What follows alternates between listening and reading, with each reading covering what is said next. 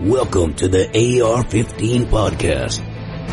This is the podcast about your favorite black rifle. This show is for you. Whether you're building your first AR or you've been building ARs for years, there is something we can all do to take our black rifle to the next level. You make this show possible by clicking through our Brownells and Amazon affiliate links. The next time you order online, go to AR15podcast.com and click through our Brownells and Amazon affiliate links. It doesn't cost you anything extra, and a small portion of your sale goes to supporting pro-gun radio like the AR-15 podcast. Support the Firearms Network as a whole by pledging your support at patreon.com/FRN.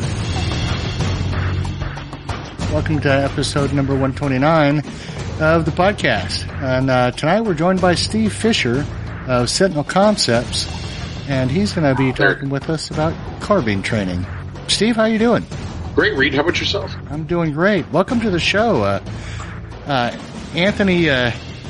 JW speaks very highly of the training that he gets from you. So we're excited to have you come on and kind of help us understand training with an AR and what it really looks like in today's world as far as what most of our listeners are going to be able to have access to. Well, excellent, man. I appreciate you guys having me on. Well, we appreciate you joining us. So, JW, since you're the one that puts us all to shame in terms of current training, why don't you... I wouldn't say training. I get to burn more rounds than you do. I just try and sneak out every weekend I can. We're always talking about gear, putting together builds, but it's not too often that we get to talk about actually going out and learning how to use these things. Putting it together and getting your rifle zeroed is a little different than actually knowing how to use it and how to hit things and how to get moving around and kind of move beyond just grouping on a bullseye. So Steve here is somebody I have trained with before. He is, I guess, president, CEO, something like that, of Sentinel Concepts, and he does a lot of work here at the range in Alliance, Ohio. It's like less than 2 hours away from me in Pittsburgh. And so he runs, shoot house classes, vehicle CQB classes.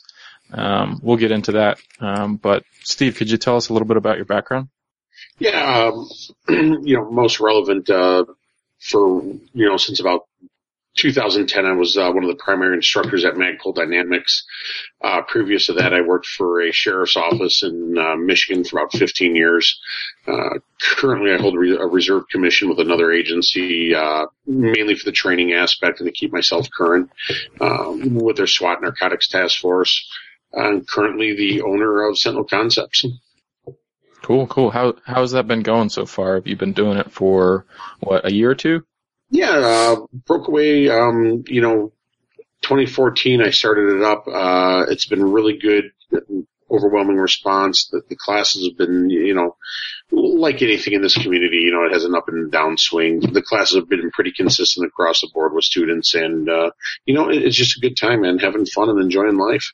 Now, is Sentinel just you, or do you have other instructors you bring on board? How's it work? Primary is myself. I have, one instructor that I, was doing a lot of work with who would come in, myself and Will Petty. Will is actually the brain trust behind the, vehicle CQB classes. Will recently, which was just an absolutely awesome move for him, signed on board with Casa Ludis, aka Chris Costa's training company. So he's primarily now running the LE division for that. I will still be assisting Will from time to time with classes when he needs help and when our schedules kind of blend. Cleaning his war sports and his salient golden Glocks. The salient guns? Yeah. Sorry, bro. No. The war sport, the LOVA, awesome carbine. The SAI gun, not impressed, dog. Not impressed. But anyway, that's a personal opinion. Doesn't matter to me. As long as he likes it, that's cool. But no, it was a good move for Will. He took over, started doing the stuff for Costa this year. On the backside of that, I also, do some work. We have, bringing on board this year a, kind of another instructor to handle some women's programs as well this year, which is already in the works and it's up on the website. Tatiana Whitlock from ID Target Systems. She's, known through the NRA programs, Women on Target, Girl with Gun. There's a lot of programs she's been involved with. Summits for Beretta. She also writes for some other magazines and related articles and featured publications. She'll be handling a lot of women's programs this year as well for us, kind of trying to bring that side of the house and get them involved more. So it's a really good thing. Things are looking up this year. We'll be really excited for 2015-16 year to finish up. So, hey, Steve. Awesome. Yes, sir. Tell me, what is it that kind of drew you from the in the trenches to training? Oh man, long time ago, I grew up as a hunter, big hunting family, always have had a gun around the house in my hands, from the time I was, my first gun I got when I was 5 years old was a Remington Nylon 66-22 rifle. Always been in the shooting community of some sort. I've enjoyed it from trap, skeet shooting, to bird hunting, to large game. And then, late 90s, I really found that I wasn't as good as I thought I was based on previous experiences and handling of guns and all the awesomeness that everybody always tells them that they're so good about. And I kind of dove into it really, really deep, started shooting a lot more matches, seeking out more training, really trying to understand the things I didn't know or the things that I refused to open up myself to without that, that so-called ego kind of thing. I was like, dude, I'm this, I'm fast, I can shoot well, I can do all these things. Then I realized I'm just making brass on the range. I'm really not doing anything structured. I'm not educating myself and I'm not really learning. Late 90s, early 2000s, I joined a company, was an instructor for them called the NTFT. We did a lot of progressive training. That was at the time in the state of Michigan, one of the only companies around that was doing it. 2000-ish, I started my first original company, MDFI, which I later turned over and sold to my two senior instructors at the time, Keith and Trek, absolutely awesome dudes. They've taken over the program, just grew it exponentially as their own full-time business. When I left and went to Magpul. So in the process between the 90s and 2000 eras, I've taken countless numbers of classes to the point where I just can't even see straight anymore looking at certificates. I've done it as an assistant instructor for a couple of years with EAG. I've done stuff for Beretta and, a few others in the industry as well that are friends, buddies that I've helped out with as well in their programs. So it sounds like it was just a long evolution of a passion. It's still going because it never ends. The minute you stop being a student, you're wrong. Honestly, a lot of instructors out there are phenomenal dudes and they're set in their ways and they have their way of doing things.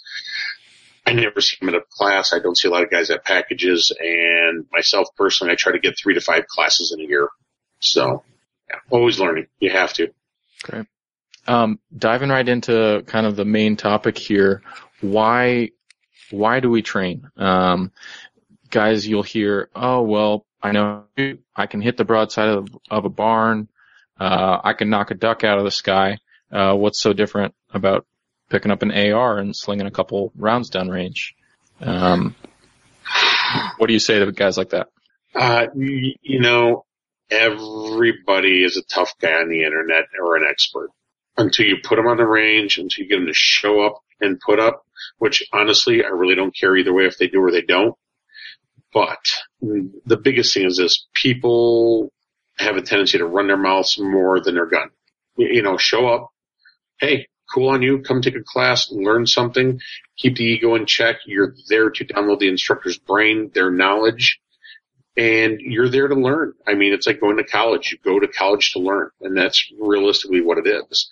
And that's why you come to class. You don't come to class to play Tactical Fantasy Band Camp. You're not there for all these little cool guy hangout, be friends, buddies kind of moments which do develop.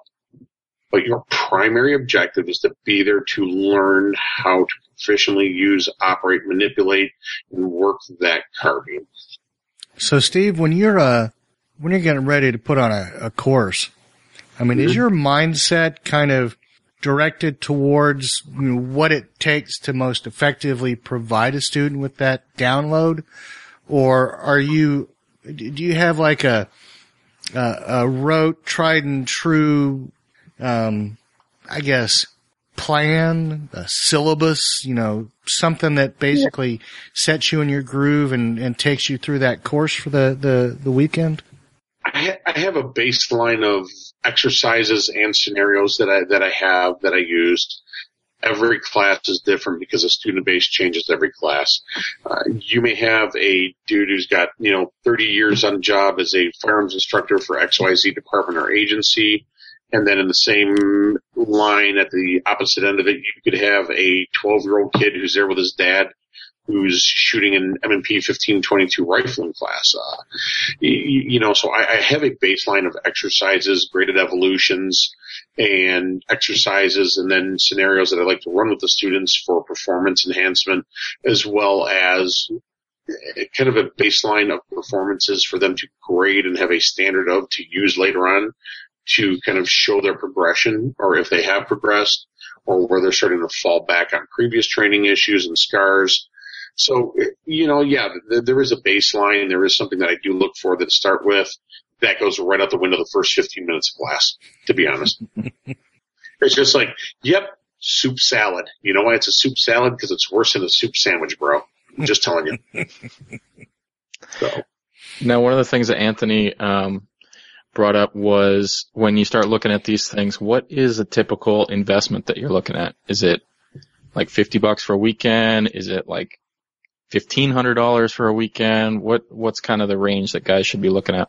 That's hard. You're basically paying for that instructor and that instructor's knowledge. On average, what I've seen across the firearms industry is anywhere from $175 to $200 per day just in class costs for the tuition. Mm-hmm. And then on top of that, you have range fees depending on where and what the facility offers. They go anywhere from $25 to about $50 a day.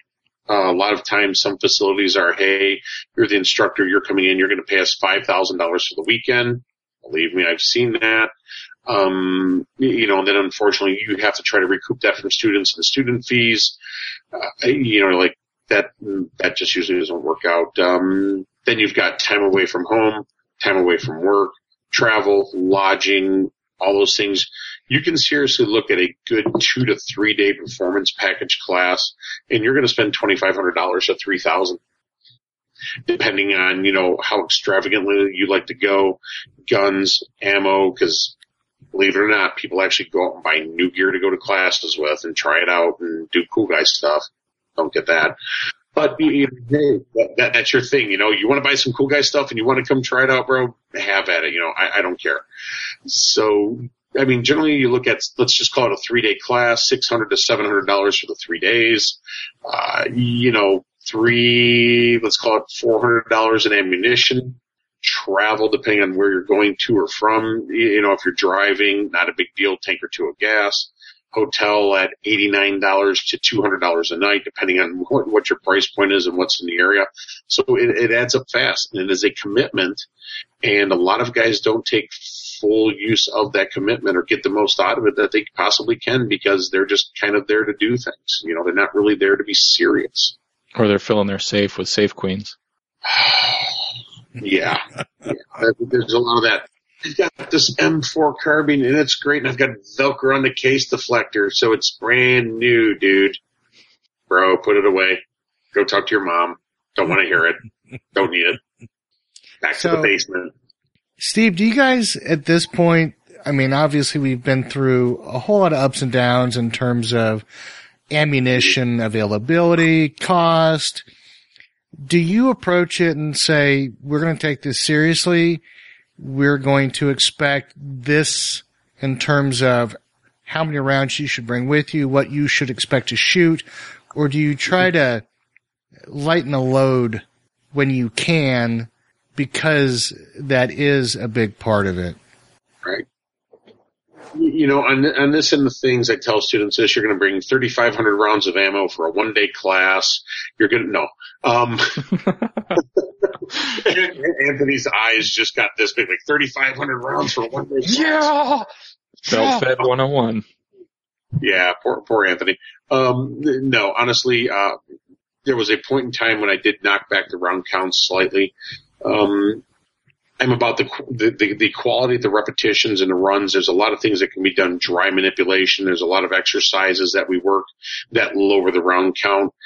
We find through science and through training and discussions with others in the industry, and literally through like performance science studies, most individuals that will show up to a class under perfect conditions, perfect weather, perfect everything, will only be able to sustain knowledge in the amounts of 350 to 450 rounds of ammunition per day before they completely fall apart, vapor lock, some it's less. I just had a guy this weekend who literally was almost pretty much non-functioning on TD1 run number 2 of the day because he was so overwhelmed with just knowledge bombs. Blasted by the fire hose. Yeah, he's like, it was bad, dude. It was horrible. I wanted to just hug him and make him feel better. And then I was like, dude, you signed up for this. Go away. You're here to learn, dude.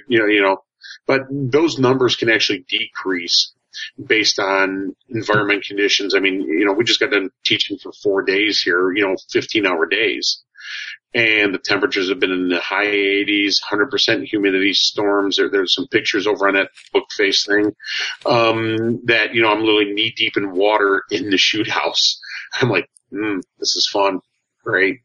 So environmental factors, performance factors, lifestyle factors all take place in that, to where I have to start kind of recalibrating, reevaluating where we continue on and where we go within the class. But the one thing I will not do is I will not sacrifice that 90 to 80% of the class for the 10% that are just falling behind and failing. My job, truthfully, as a teacher versus an instructor, is to give you knowledge, give you things you can use, give you those tools. But if you read the course description, it's laid out pretty much black and white on the internet. Guess what, dude? Show up to play ball or sit on a bench. I am not going to hold up the rest of my class for the students that are there to learn and there to perform for you, because you think that you are that awesome and you know everything and you've got the most awesomest Wonder Blaster 7000 and you read every internet forum there is. Can't cut it, dude. I'm not holding back the rest of the class for you. Sorry. So let me ask one last question. Do you think that there is a point at which what you pay for a class is a clear indicator of what you're getting in terms of quality? Yes and no. That there's 10 million dudes putting their hat out in this industry right now. To quote, the industry is actually so inundated and flooded with instructors. If you keep eating those Smarties, Reed, every time you change the camera and you're not sharing me any, dude, we're going to fight, bro. But no, he's choking on it right now. This is great. There's so many people out there that are throwing their hat in the ring that are like, I was in the military. I was in law enforcement. I shot with Uncle Bob for 20 years. I'm an NRA instructor, which is awesome. There's a lot of local credible talent that are doing one-day classes, which, hey, I will tell you flat out honestly, for years I was one of those guys that was doing the $150 one-day classes, and running those programs. But what I learned over the years was that I was actually not helping my students by doing that. I was forcing too much information too soon, too fast, in a compressed package that was actually hurting them, where most instructors don't see that. They think, okay, cool, we got through point A to point B. The students are tired, they're gassed, they're burned down, they had a great time. But when you start to see performance tanking and nosediving, there's a time that you have to throttle back as a good teacher versus an instructor, which an instructor is somebody who tells you what to do, versus a teacher which educates you. So there is degradation that happens, and most instructors don't see it because that's what they are. They're parroters. They've gone, taken a class, they've done something, or this is the way they've always been told for years, and it actually truthfully will hurt the performance level of their students. And guys need to witness that. They need to understand it. So. All right. Well, I'll pass them to you there, JW. Yeah, we've got this whole topic of, okay, how do you find a class? And we've already touched on that a little bit. That there's definitely some gems, locally. I know I ran into, a guy that put on a little pistol clinic for us, and it was like, hey, I recognize you. Oh, you were on Top Shot, and you're a air marshal, and you're a pretty good shot. And he just lives right on the other side of town. I know who that dude is, and he absolutely is. So, I mean, there's guys like that, but otherwise, how are students making those connections? Are they seeing the flashy videos on YouTube? Are they reading on forums? What's kind of a good way for guys to connect with trainers? Yeah, are we measuring the size of the beards to see how good the trainer is? You know. Exactly. Okay, good. No, you know, the internet forums are great. Take that with a grain of salt, people. You'll see guys, best class I ever had. This was awesome. I learned so much. It was fantastic. We did all these cool guy drills. And by the end of day one of our basic carbine class, we were doing Hondo rolls. Like, no. The problem with that is you get guys that have nothing else to judge a class by. They will either stay in their own little bubble, in that own little happy place, where they become intimately, you know, friendly, overly buddy with instructors. It's called virgin love is what it is. Let's face facts. And you get where I'm at with this. They become so like, this dude is it. He taught me everything I need to know. This is the greatest thing in the world. And they're failing themselves by not training with others. They absolutely are. But, you know, internet forums are great for that. You can find a lot of things, but you need to look at the AARs, the after action reports, read through them, throw out the garbage ones, find the credible ones. There is a ton of local internet forums. You know, every state has their primary shooting forum, you know, area that talks about, you know, their local instructors to regional to national instructors that come in and train that are being hosted. You know, all those things are invaluable tools. The internet is just inundated, literally, and flooded with these kind of things. It's out there for you. But the biggest thing is also word of mouth. You know, call the instructor up, email him, talk to him.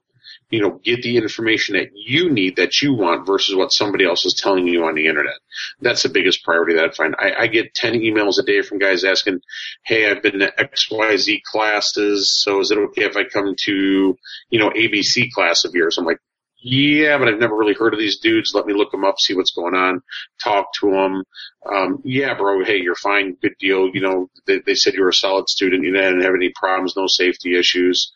And then, yeah, absolutely not a problem. But get out there, do the research, do the homework, find it, and, you know, don't get in the habit of, well, this guy said this was the most awesome class he had, and then 33 pages later, there's dudes asking, well, who else have you trained with?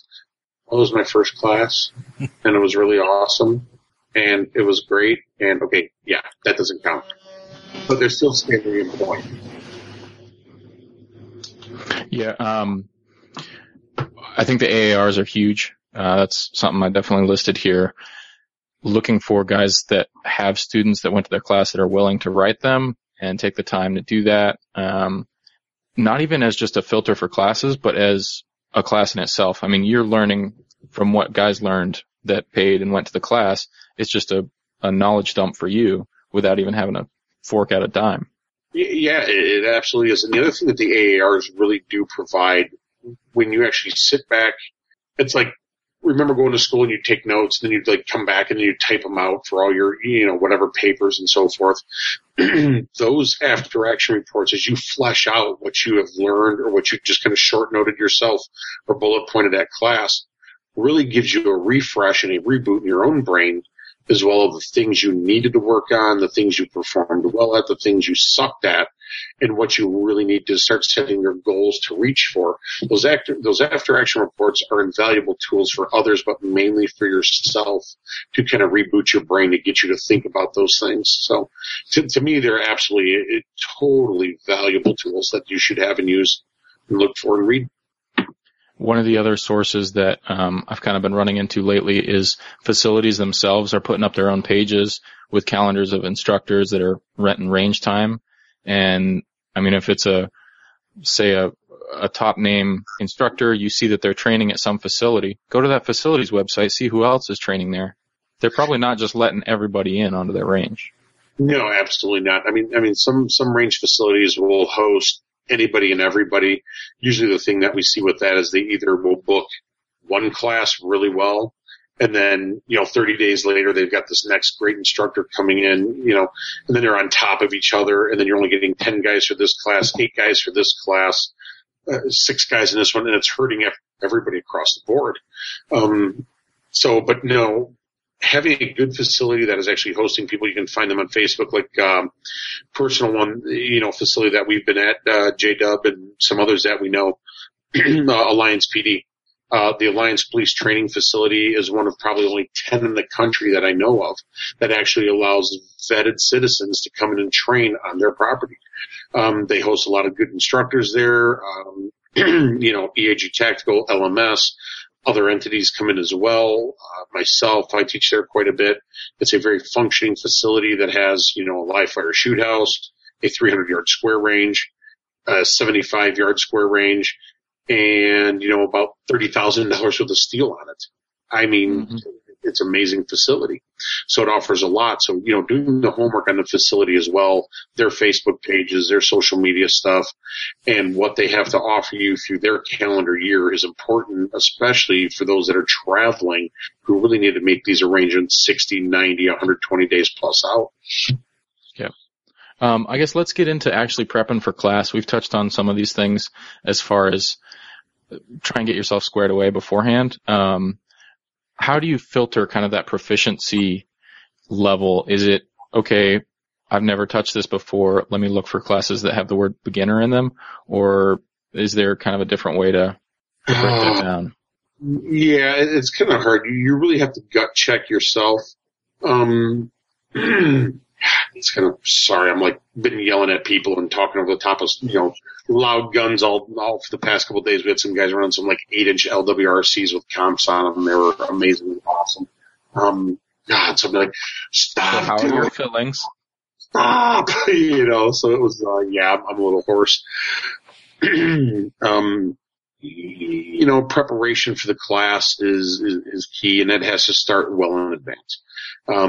It's either physical, mental preparation, gear checklist. Go through all your equipment, make sure things are functioning, make sure it's zeroed, make sure you have, a spare bolt carrier for your M4 carbines or whatever it is you're bringing, a secondary handgun, tertiary lights if there's a low light program, besides weapon mount lights.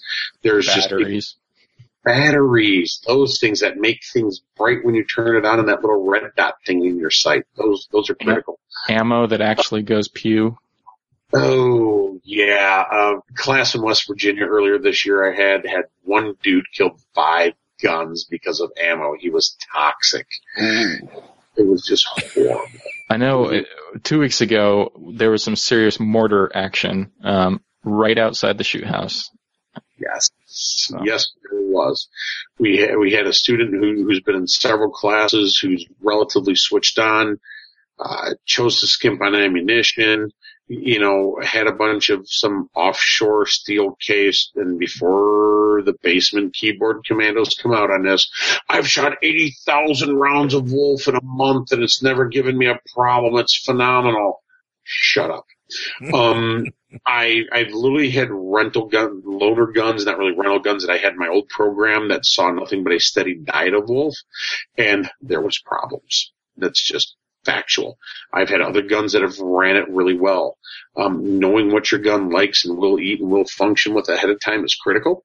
Make sure you showed up with a pre-zero carbine, but the biggest thing of all that I tell students is do not skimp on the ammunition for training.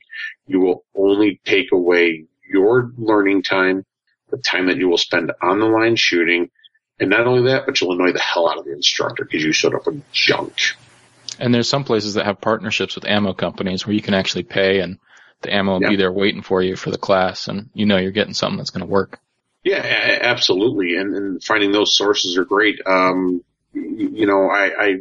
recommend several companies to people for that, for ammunition requirements. There's some awesome people in this industry that have supported me over the years that are friends that I've seen come up in this business. One of them, Great Lakes Ammunition, they've got a big banner on the side of the Alliance, shoot house there. They offer good discount to students. There's, geez, MagTech, I think those are some other instructors in the industry, Carbine. Ask the instructor. A lot of times if you call the instructors up or you send them an email, hey, is there anybody you'd recommend for ammunition I can drop ship to the class location? I'm traveling by air, or, it's hard to find locally. Yeah, generally they have a good recommendation for you, and you'd be surprised how many companies or ammunition manufacturers actually have working programs with those instructors that could benefit, the students as well as the instructor, because obviously the more ammunition we get the students, the more the students come to class and shoot. Yep. So, Steve, when you're putting on a course and, if you have some that hasn't been real honest with themselves when it comes to the gut check, how do you handle that? I mean, are you going to give them the benefit of the doubt until they give you reason to give pause, or what's your procedure? I eat them alive, I throw them off the range, and I shoot their ammunition while they're in their car crying, rocking back and forth in a fetal position. No, to be brutally honest. Sign up at sentinelconcepts.com. Sign up at Sentinel Concepts. You're about to get chewed up and spit out. No, honestly, there's a time, because everybody has different levels of performance anxiety, which we usually put on ourselves in some situations. The guy may be a very proficient shooter. As long as there's really no true safety issues, that they're functioning, they're manipulating the gun correctly, they're working, their safety's well, they're not muzzle sweeping everybody. There's still learning going on that is occurring, that they are capable of being educated through and helped. Then there's also that other half of the coin where I have to look at it and go, hey, look, dude, this class might not be just exactly right for you right now. You've paid for it. I can respect that, but here's what I'm going to recommend. Why don't you come in a couple of weeks or next month or whatever the case may be to XYZ class I'm holding. You don't have to pay for that. You've already paid me for this class. I will roll that over into the other class for you. That will be more beneficial. That will help you. That will gain you more experience, more knowledge, more repetition, and more guidance. That will then allow you 8 months from now to come back over here and then perform at this level. And those are the things you really have to work with people on. And that truthfully has happened a lot over my years of instructing and teaching. Do you find that you get a pretty good response from that? Because that sounds like a very diplomatic, professional way of handling something that I'm sure can be a little difficult. It is. It's a touchy balance, and as J-Dub knows, I'm a very sensitive person to people's needs. It's, truthfully the response as well. There's a time to have fun with people and be joking and relax about things, but when it comes down to all those issues that they're really there for, then you really have to break it down for them at some point. It's usually by TD1 lunchtime, you can see where the wheels have fallen off and it's become a train wreck.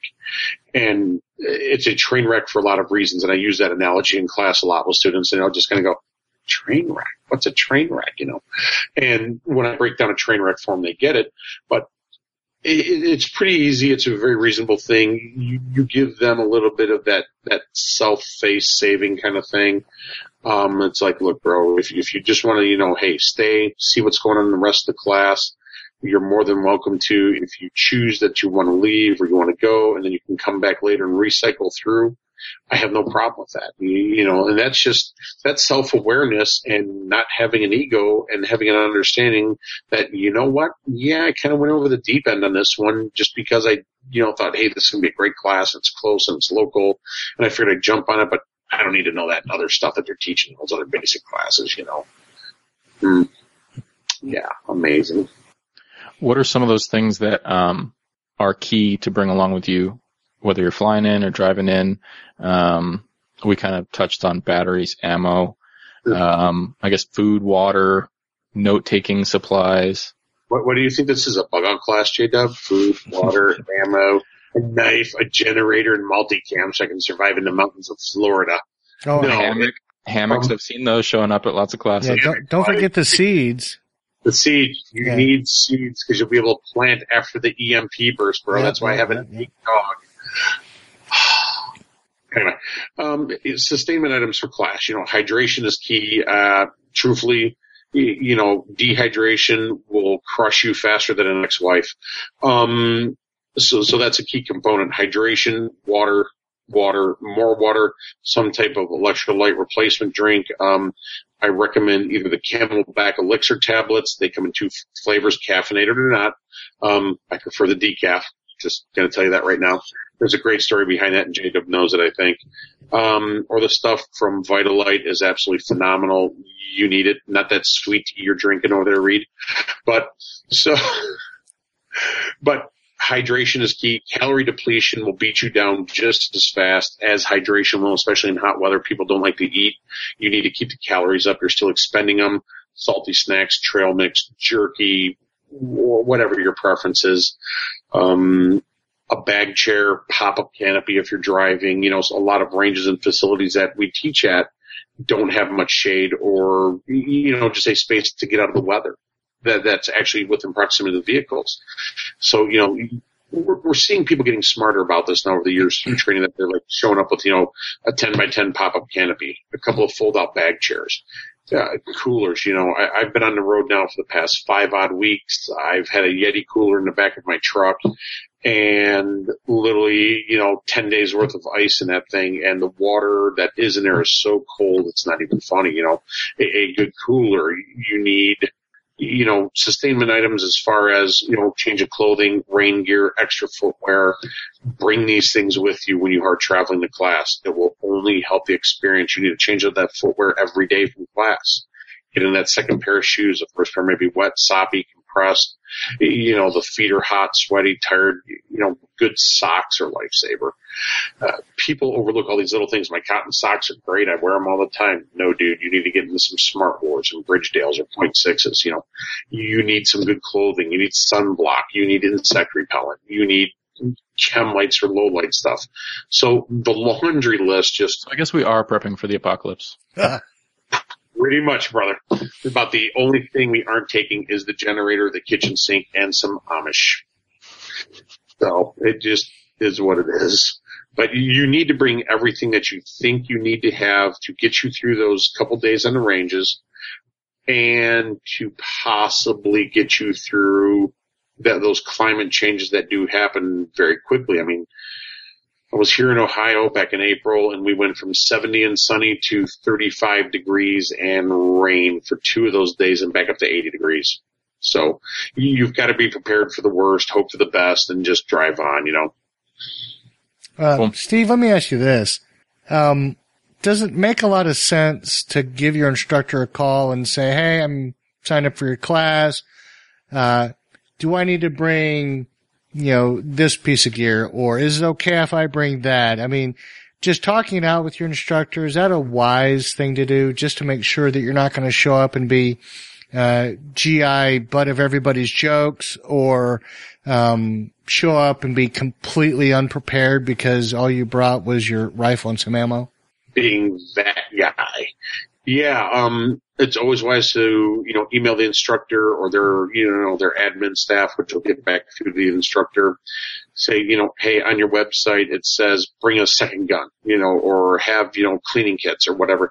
Is that really necessary? Do I really need this? What are the absolutes that you must have for the class? Cause, hey, I'm on a budget. I'm a single father or single mother. I've got, one pistol and I really can't afford to bring a second gun. I don't have one. I could borrow one, but it's not something I'm familiar with.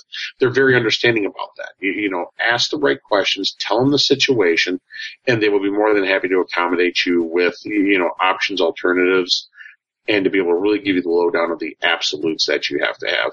Cool. Hey, when I've shown up kind of at the beginning of classes before, I don't know anybody, you're kind of getting out of the car, you're nervous to pull out your guns because everyone's going to judge your blaster. You're seeing, okay, who's wearing a frog top, who's got the civvies on. I've kind of turned that off and just dove in and tried to just meet the people there because everybody's pretty much in the same situation. And so that's been awesome, just getting to know the other students in the class. You're not just standing there silent, receiving instruction all weekend long. You're actually there with some other human beings. Yeah, it's important to get that student interaction. And, people show up with the weirdest gear and kit and things of all natures. And I tell people, when I sit students down and I start laying out the day for them and the couple of days that we're going to have, it becomes really easy of, what are you here for? Why are you here? What are you here to take away from this class? What is the primary role of the carbine to you? And don't give me zombies, because everybody knows you don't use ammo on zombies. You use a sword or a baseball bat. Ammo's for the survivors. That's all there is to it. But what is the realistic reason that you were here at class, and what are you preparing for? And usually, ultimately, it comes down to, well, it's my home defense gun. I'm like, all right, well, let's discuss your home defense gun.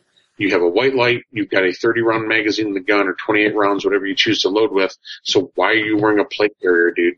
When realistically, you are going to be fighting with that gun either midday, home invasion, probably with your handgun if it's on your person, or from a bunkered in position with that carbine. Or it's the typical scenario, well, it's 3 a.m. in the morning and I hear breaking glass, and, that's awesome, dude. So you're going to get up, throw on your plate carrier, have 6 magazines and all this garbage on you when, again, you're grabbing the gun and you get what's with the gun. And people need to get a gut check and really start thinking about it. I mean, you look at pictures of myself teaching over the years, you'll see an evolution of things. I'm on the range in a pair of jeans, sometimes flip-flops, tennis shoes, whatever it may be. I've got magazines in my back pocket. Unless the class calls for specific through a law enforcement contract, mill, or a shoot house where I'm required to wear armor, I'm required to wear battle belts, quote unquote, actually a duty belt when I'm working with agencies, or a duty type holster. I'm like, you better be at class running what you wear normally every single day. Show up with it. And hey, if you don't have a sling on your carbine and that's what you have in your house, then that's what you use, dude. I don't care. All I care is about your safety, your end goal performance, what you came away with, and then hopefully a better understanding of how you will prevail in that engagement, if it ever does happen in your lifetime. And that's all I want students to expect. People put enough stress on themselves when they come to these classes. Like you mentioned, they're worried about, what kind of kit do I have? Do I have the latest, greatest charging handle that's like 3-point awesome, dual-sided, tetra-coated, glide, whatever, or I don't care. I don't care if you show up with a Ruger 1022, dude. If you are there to learn and you are willing to learn and that's what you've got, bring it. Let's work with it and do work, man. Stop worrying about everybody else. Worry about you and your fight and your needs, not theirs, because they're not going home with you and they're not going to be the ones behind you helping save you when things go bad in your own world. It's that simple. Awesome. Now, after class, obviously, you've made some friends, you've made some contacts. Quite often, there's going to be some industry people that go to these classes, either to show off their latest stuff, kind of give you a peek behind the curtain at what they've been working on, or just to train, because that's what they love doing. Keep in touch with them, for sure. Absolutely. There's a lot of good people that come to these classes, either other instructors, other people in the industry who, may work for XYZ gun company, ammo company, optics company, whoever it may be. Keep in touch with those people, man. If they offer you their card or their contact, you're sitting at dinner, we're back having a beer or two and we're talking about things, that's the real true part of the class that meshes and blends. It's not just so much the games and the jokes and the pranks that go on online during the downtime, because you can't get work done during the downtime, for those that really want to do this. It's the after fact, the dinner, the get-togethers where everybody's hanging out, having pizza, beer, or, a cigar out in the parking lot of the hotel, and they're just talking. Because it's just like we're all buds and we're hanging out and we're talking about things, we're having a good time, and you're like, oh, dude, I'd really like to catch up on that. You got information on that product or this particular one. You have a business card, and they're flying around. And stay in touch with those people, man. Those are the key contacts that you will need later on to get the bottom line information about their products or others that they're dealing with that are pretty crucial. They may have the answer to something that you don't, or I don't, or your other instructors don't as well. Awesome. Let's see. Anything else after class? I mean, obviously you're going to be digesting your notes, hopefully working on an AAR, figuring out, okay, did my Walmart special sling fall apart on me? Gear issues, things that just didn't work. If you want to position your tacos in a different way. all of that. Know, I mean, I've it's got a a question huge for kind you, of Steve. download process when you get home. So, like, when you're done with the course, do you expect that your students are going to take what they've gotten out of the fire hose and put it to use on their own time? I expect them to be able to take things away from their notes, other things that they've learned, and the takeaways. You come to class to learn about the things you don't know, and to take them back and to practice those things. And unfortunately, a lot of times, too many students just come to class to practice. You want somebody to give them structure, to tell them what to do. That's like having a mom. They want them to tell them what to do and how to structure their life, and they're training to appease the instructor versus themselves. Right. Look, you come to this class to learn things. What you do with it after you leave that firing line is your problem, not mine. I will give you solutions. I will give you options. I will give you a lot of variables that may or may not help you. But what you do with that information after you get off the line is your problem, not mine. I can only do so much with you in 2 to 3 days or 1 day, that after that, it falls back on you to go out and practice and to get proficient in those skills. So if you were going to give someone advice, because like you say, if someone's going to come to your class to practice, they're obviously not getting the best in terms of what you're offering. So is your advice then for them to actually go back and engage in some routine, practical application of what they've absorbed to try to reinforce the things they've been taught? Absolutely. I tell students, go out and shoot matches. If it's carbine related, go out and shoot some 2-gun, some 3-gun. Get some buddies together, set up some scenarios on the range. Have some fun, do some good relevant drills, exercises that are practical. We're not in SEAL Team 57 storming somebody's fortress on Venus. Get past that, guys. There are fundamentals. There are basic manipulations. There are manual of arms manipulations on that gun are the only thing that need to be really practiced and understood to become proficient with that gun. And the biggest problem that we see, to be truthful, over the years is people that don't quote-unquote play with their gun enough. They need to get out. They need to work the guns through simple exercises and just even doing unloading and loading drills of the gun. We'll give you all the manipulations you need to know how to work the mechanical safety, work your bolt release, work the charging handle, dust covers. Unloading and loading the gun in a consistent fashion across the board is a huge help in itself, but a lot of people overlook it, especially when the stress hits. Yeah, I've heard you talk about how you could run a whole week of class and not fire a single round. Absolutely. Solving classes in the shoot house. I mean, you're not really shooting to get better at shooting. No, absolutely not. There's problem solving and there's tasks that need to be accomplished and I've said it before, and you were there for that one, there's no such thing as an advanced gunfight. It's nothing more than sights and triggers and lights and their manipulation of that gun in different environments. That's all it is. And it's done cleaner and it's done faster and it's done better. And that's all there really is. When you break it down, there's only 12 to 15 ways to truly manipulate an M4. About 15 ways to manipulate and work a modern semi-automatic handgun. There's no rocket surgery in this, guys. I'm telling you that right now. It's not rocket science. It's rocket surgery, because rocket surgery is harder. And you don't need to worry about all that other stupid stuff that you see that you think you may need that you will never apply. You need to work those basics. You need to get out with buddies and do those things. You need to buy a timer. You need to learn to work the gun, manipulate the gun, loading magazines from your pockets or your belt pouch. It goes on, but it's a never-ending evolution and fight with guys who just, no, I need to learn this. I need to do this. Bro, you need to learn to hit the target first and remember mechanical offset with inside 25 yards before you start to try to do shoot house classes or before you try to do vehicle CQB. Okay? Because it's not going to work. You're going to be ineffective. You're going to be frustrated, but you're going to have a good time. And the instructor's going to pat you on the back and you did great. Not everybody's a winner in this game anymore, people. Sorry.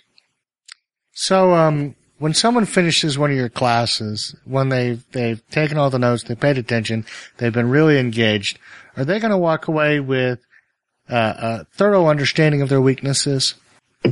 Oh, absolutely. I'm going to exploit them. I'm going to be like the National Enquirer. I am going to get in your head. I am going to break down what you are doing and why, and I'm going to figure it out, and I'm going to ask you the whys. And I expect you to give me the answers to the whys. And because those whys help me understand what's in your head, what your reasoning is, or something that may work just for that person that later on can help me help somebody else. I will learn a lot from my students as well. There's no two ways about it. Mark of a good trainer, good teacher. You learn from the students. Sooner or later, the student becomes the master, vice versa kind of thing.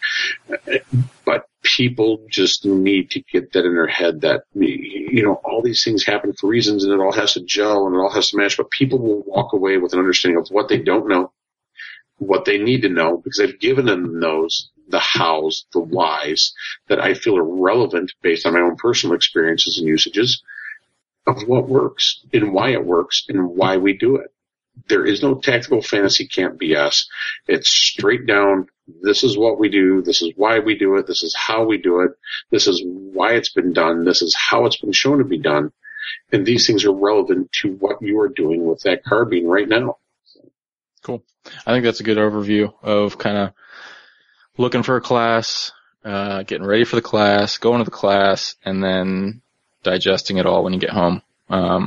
So are there any other questions here that you guys have for Steve? I know I just got an email the other day about some fancy schmancy auto magical surefire, and I wanted to grill him on that.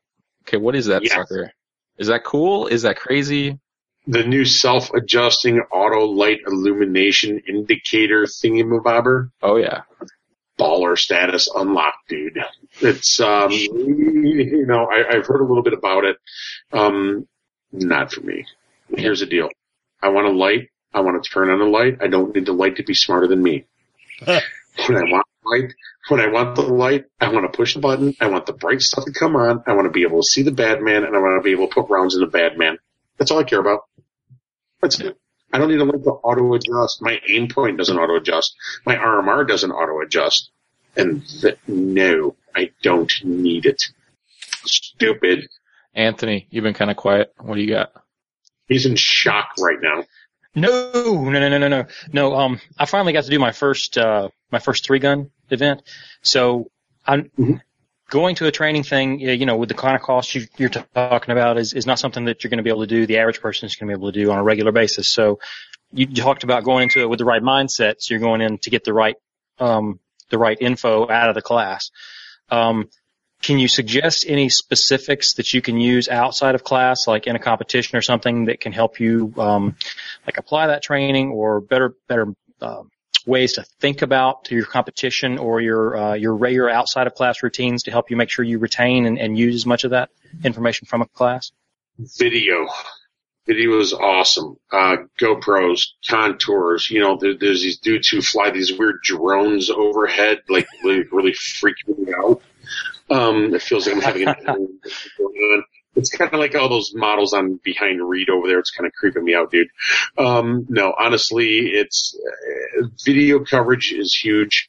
I have a specific video policy in certain classes for students that, hey, this video is for you. This video is for you to use to enhance, diagnose your performance of others. It doesn't go anywhere because it is for you.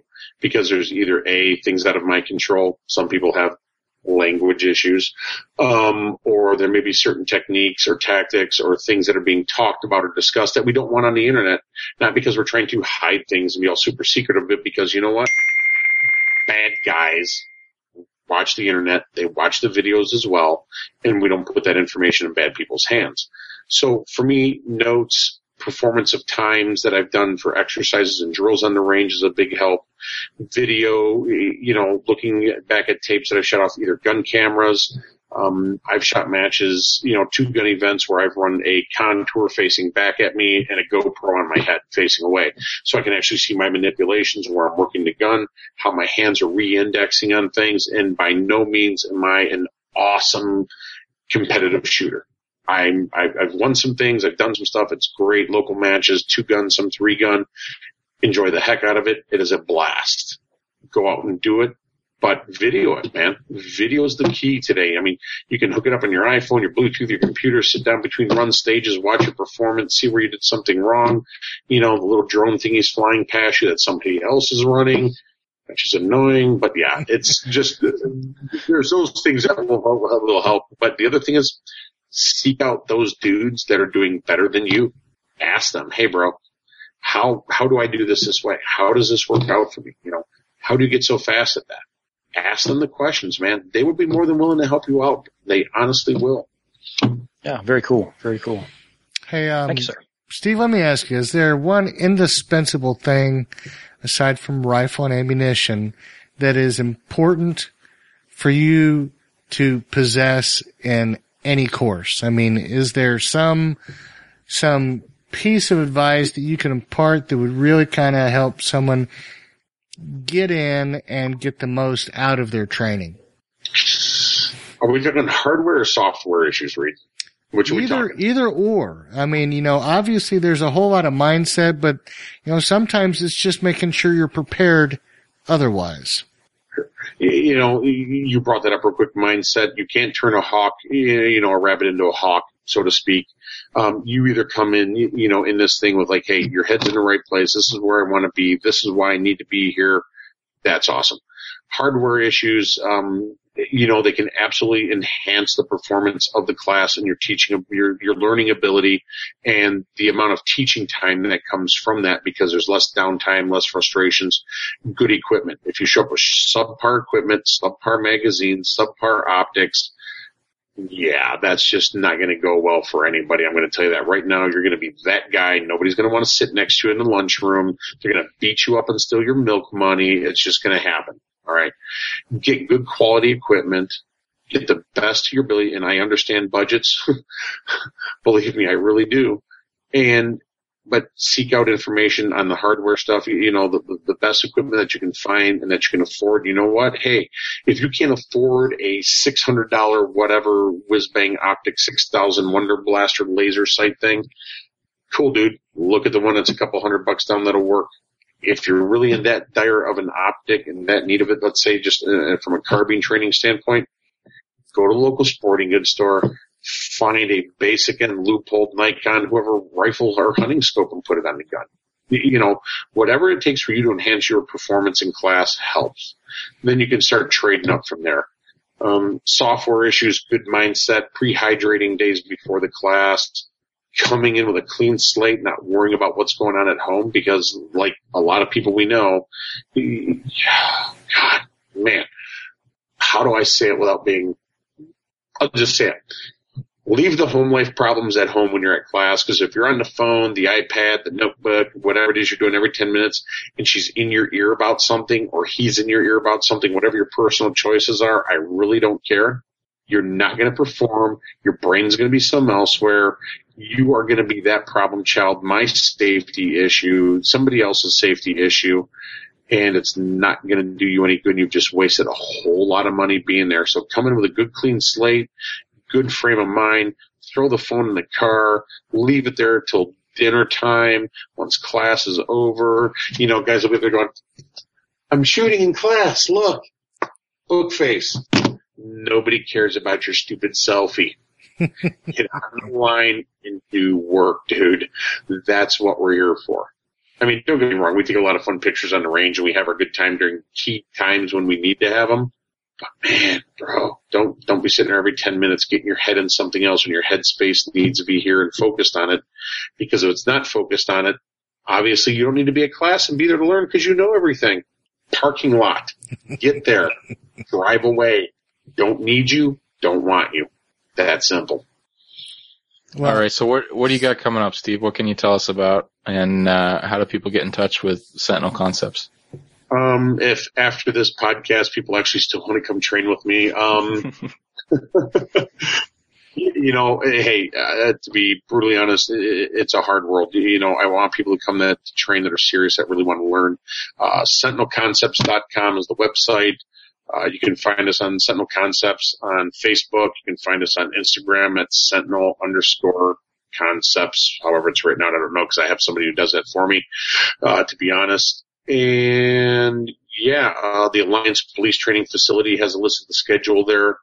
That we'll have. We're going to have a lot of classes there this year. There's going to be a lot of stuff coming up through the winter months in Michigan at a new indoor facility that's opening up at Ann Arbor Arms, which is absolutely outstanding. Honestly, the best way will just be through the website at Sentinel Concepts, gmail.com or sentinelconcepts.com. The Gmail is obviously a direct contact for me if anybody needs it. And hopefully people, guys, come out and train, man. That's important. And, you need to get relevant information, relevant training. So that's what we're after. Well, Steve, we usually give our guests an option to stick around as we go through the rest of our show. And, you are, more than invited to do so, but we certainly understand if, you have, the rest of your evening to get to. So we'd be more than happy to bid you a good night and thank you very much for your time. So, what do you think? You want to hang out a little bit more? You want to get back to your after class? I would absolutely love to. I've got like a half a dozen dudes downstairs right now with bourbon and cigars waiting on me. Ooh. Yes. Yeah, we can't compete with that. You got to finish that 4-day shoot house the right way. Bourbon. Yeah, brother. We're going to wrap it up. I would love to stay and hang out with you guys, but let's definitely do it another time. I appreciate you guys having me here. It's been awesome. And anytime we can talk guns and shop and I can ramble on, I'm down with that. So.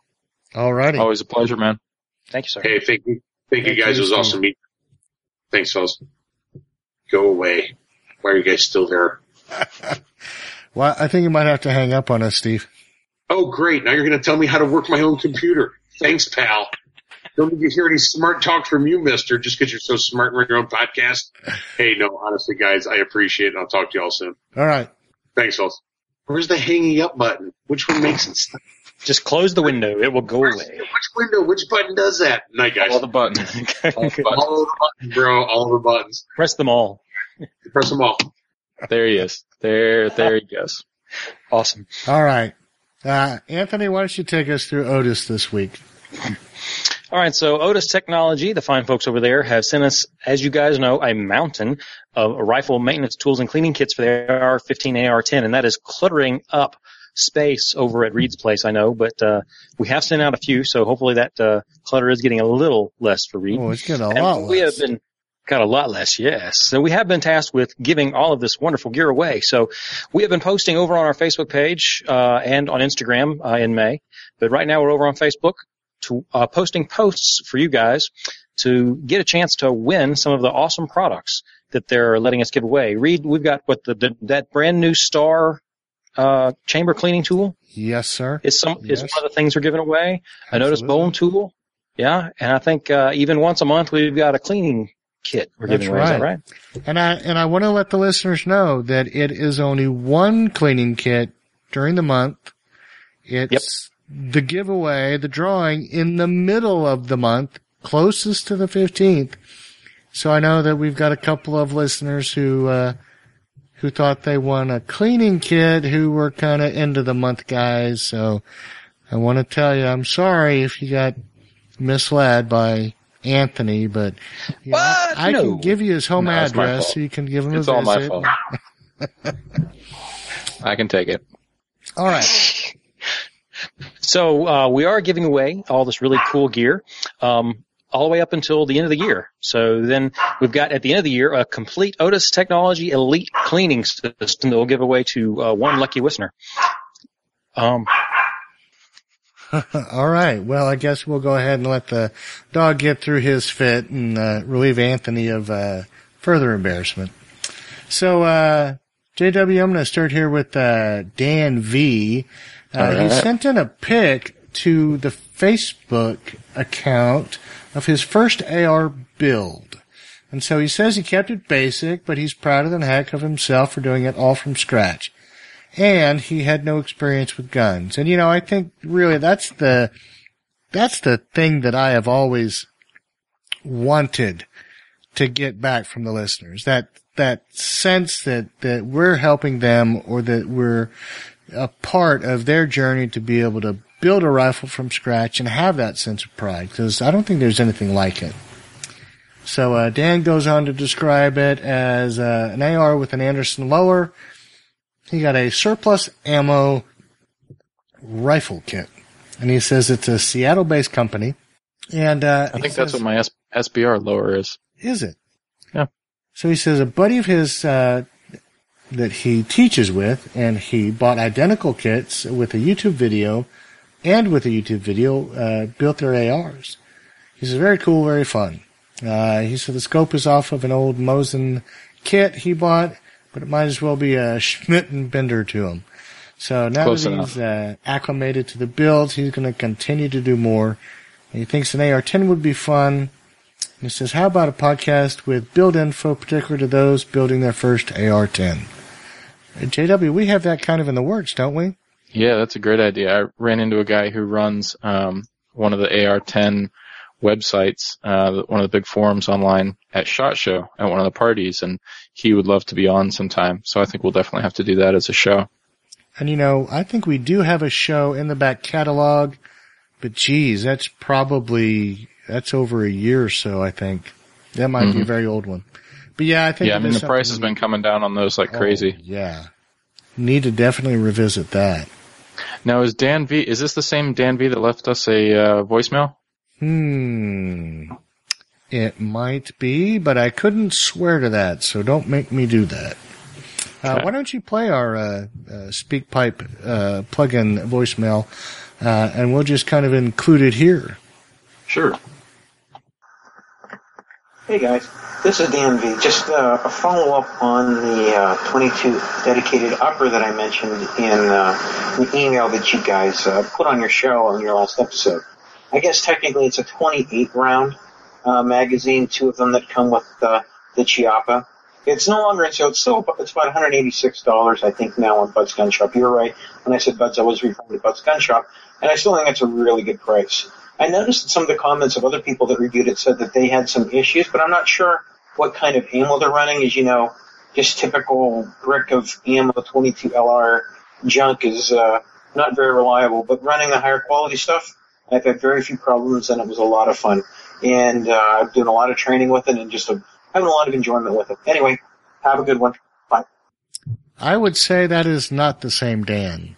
Our Dan V in the feedback, written feedback, seems to be just at the beginning of his learning curve and getting started, and our voicemail seems to be a little bit further along. So, well, thanks to both of the Dans for giving us some feedback.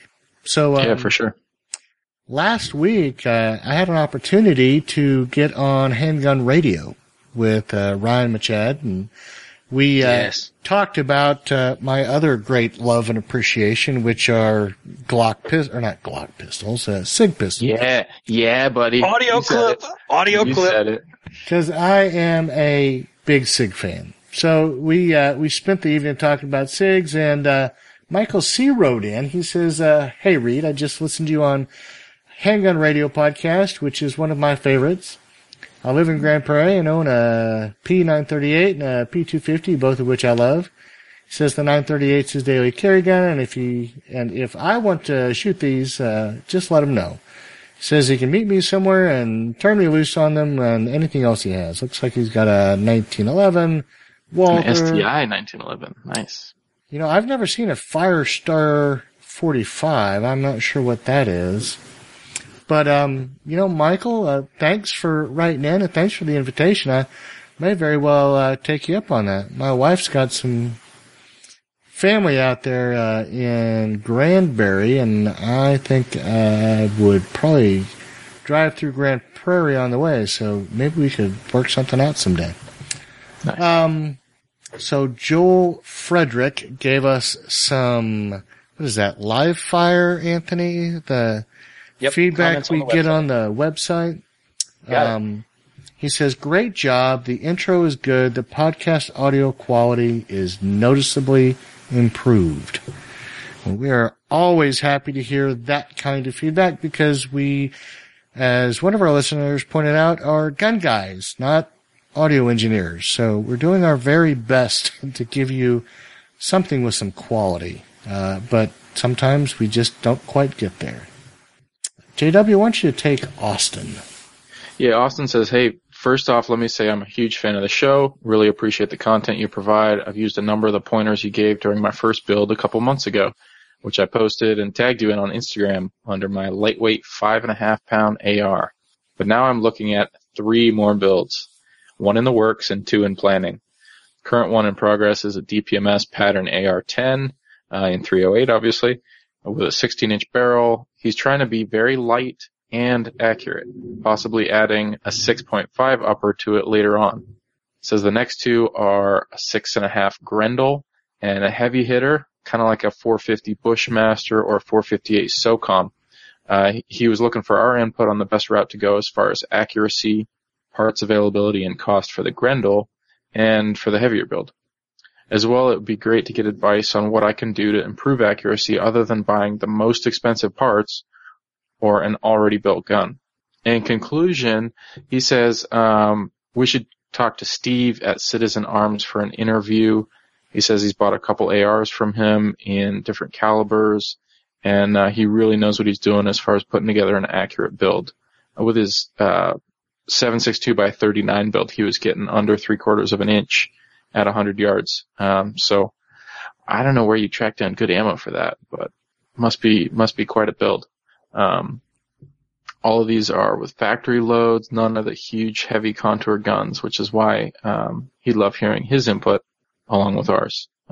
Thanks for the great show, and please keep them coming. Well, he asked a question here earlier in the main part. Other than cost, what can you do to improve accuracy? And cost is a big factor. I mean, obviously, time and attention to detail being the things that will elevate the, factors that go into accuracy from, mass production to the other side of it. I mean, I would definitely say that you're going to have to invest in some tools because there are some things that you can do to make your build better, but I mean, it's preparation.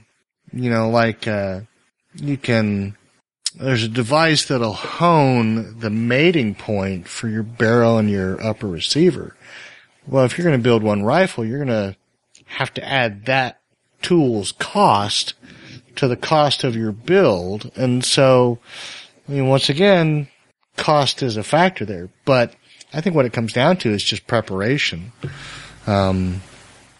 If you prepare all of the pieces, if you're diligent in that preparation component, I think you can wring extra accuracy from any rifle build.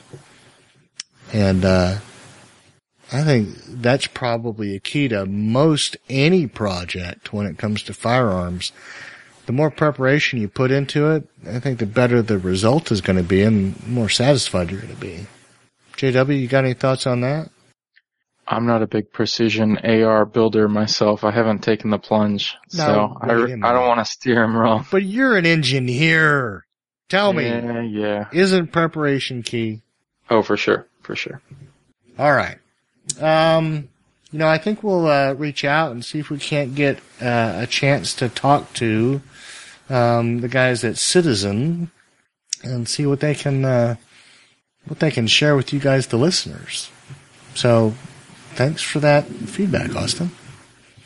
Anthony, you ready to take us through our social media feedback? You got it, man. Our first piece of feedback tonight from social media comes from Facebook, and it's from Chi-Force Media Catapult. I'm not exactly sure what that is, but they write in, thanks for all the great info interviews with Josh Waldron. I have hearing loss from a lifetime of hunting. Great show, guys. So thank you for writing in, Chi-Force. We do That's appreciate a good that. point.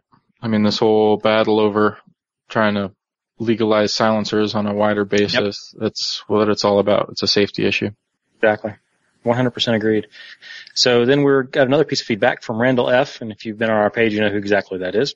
With the massive popularity of The Walking Dead, you would think that if they re-released the Colt Python, it would single-handedly rescue that company. Of course, he's talking about the big piece of news that came out actually yesterday that it was going to happen this morning, that Colt went into Chapter 11 bankruptcy. Thoughts, guys? I am in no way worried, as long as whoever reconstitutes Colt knows what they're doing. So, Freedom Arms, stay away, please. Oh, but do you want a Colt Python if they re-release it? I don't think I need a Colt Python if they re-release it. I think there's one in the family inheritance. I just have to outlive everybody. Oh. No, maybe it's JW? 2. I think there's 2. Okay. I'm the only, It is the AR-15 podcast. There is a reason that it's not called the Colt Python, Joy Luck Club. Okay, so the next piece of feedback we have. I mean, if we're just picking Rick Grimes blasters, I'd probably go for a Maglite silencer. I mean, I saw he upgraded to the Osprey later on, but thank goodness. Doing the whole Maglite can would be pretty sweet.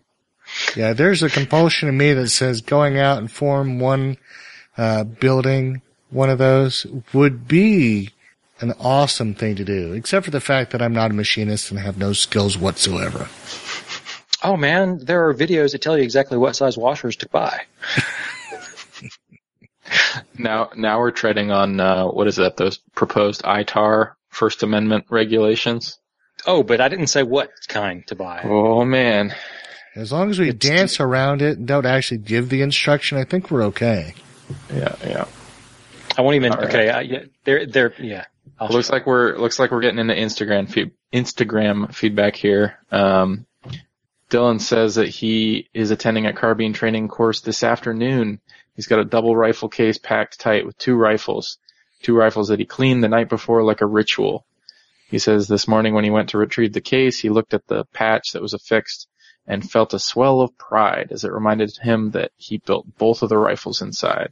He's got this patch on his case with a mallet and a armorer's tool kind of crossed against it. So it's very cool.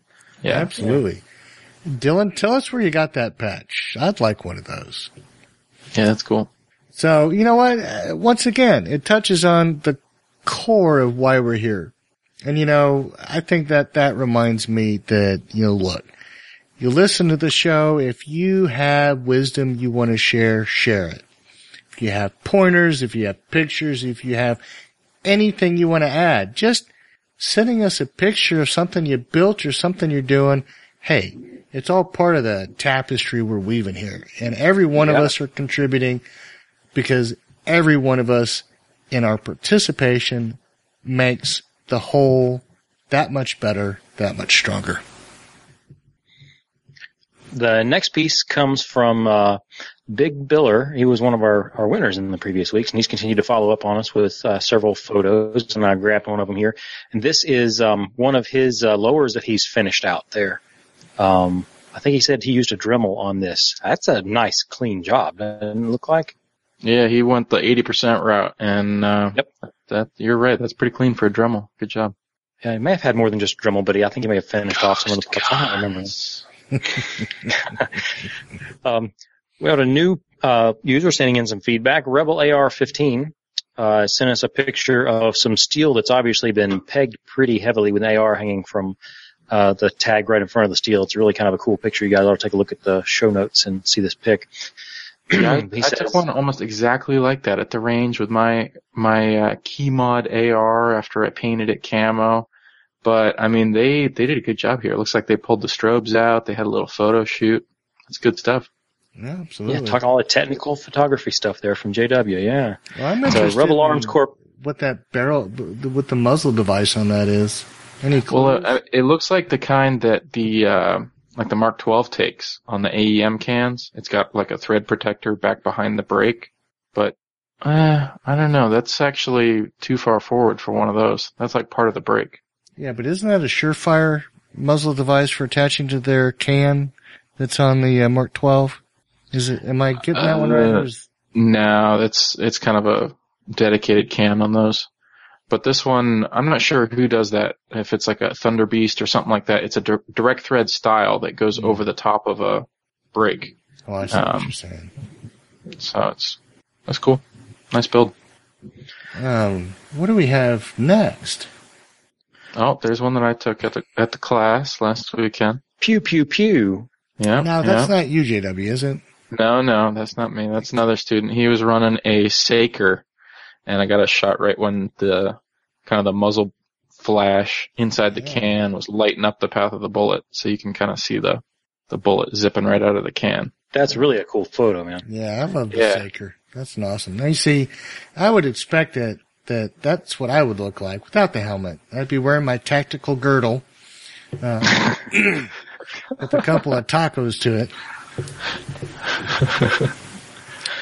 Sweet. But that's all right. When you guys get a little older. Well, Anthony, you're already a little older, but yeah, I am. Here our last piece of feedback comes from somebody that ought to be a familiar face to at least the three of us. And if you guys have not checked out Gun Guy Radio before, you probably wouldn't know who this is. Unless I'm wrong, that does look like our illustrious leader, does it not, folks? Well, I would That's his want to say yes, except for he's got an empty magazine in his Kydeck. So, what is that about? I mean, shouldn't that have at least 28 rounds? But I don't know. Yeah, so anyway, this piece of feedback does come from at Gun Guy Radio on Instagram, and it is more than likely Jake in the photo. I'm about 99.999% sure. He says, experimenting with some Kydex, maybe another new company around the corner, and he tagged us in the picture. So be aware, guys. Firearms Radio Network may be getting into some Kydex business, perhaps, it looks like. Well, all right. So once again, guys, I think we've come to the end of the show. Having Steve on was great, and so JW, thanks for getting that lined up. Listeners, we all owe JW a round of applause for that, and the guys are really getting their hands dirty and getting some good people on here. So we're gonna keep putting them to the test, and hopefully they'll be able to get this thing ratcheted up to a higher quality than I've been able to do. Because I'm sure you're all tired of me and what I do. So, well, and you can tell us how tired you are of Reed by sending us any questions or comments to feedback@ar15podcast.com. You can also send us a recorded voicemail by using the SpeakPipe plugin on the right-hand side of the AR-15 website. That 3 times fast. Yeah, exactly. Listen to us, subscribe to our channel for free over on iTunes or on Stitcher, where you can also leave us reviews, let us know how we're doing, and help other people find the show. If you share your pictures with us, either on Instagram, just like these last couple guys did, tag us as @AR15podcast, or just use a hashtag, same thing, #AR15podcast. Check us out over on Periscope for quick live videos from cool events or casual conversations about ARs. And you can watch us live over on Google+, where we broadcast Monday nights starting at right around 9:30 Eastern. And over on YouTube is where these videos end up, along with other videos that we put together and post up. I know I'm going to put a few clips together from last week's home defense long gun course, just to give you kind of a quick look at what some of the guys were running. Just search for us. We're at youtube.com/c/AR15 podcast. Anthony, I know this is your baby. Yes, we are all over Facebook, so make sure you come over and follow our page, like our page over on Facebook, facebook.com/AR15 podcast. And as always, guys, the Firearms Radio Network is not just us, though you might think it is. It's actually quite a lot of other podcasts, so head over to firearmsradio.tv and check out all of the other great podcasts available to you there. Don't forget to use our Brownells affiliate link for all of your AR-15 parts. That really helps us out, guys. AR15podcast.com/parts, and you'll get directed over to the Brownells website. And for everything else, everybody buys from Amazon. Use the AR-15podcast.com affiliate links, or even easier, go to firearmsradio.tv/Amazon, and it'll direct you over to Amazon, and we get a little teeny tiny piece to help us out and make sure that all the gears keep running and everything keeps going. Well, and when it comes to my involvement with the network, just so that you can realize I am not a one-trick pony, you can always go over to the Handgun Radio and listen to my guest appearance there. But more importantly, listen to Ryan Machad, who puts on a great show. And in fact, he was even singled out by Hickok 45 with, yes, he was. I think, what was a remarkable compliment. So Ryan does a great job, and I think it's always a good listen.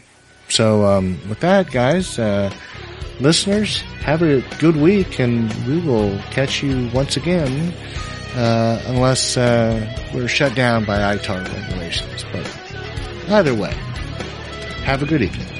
Talk to you later, guys. See ya.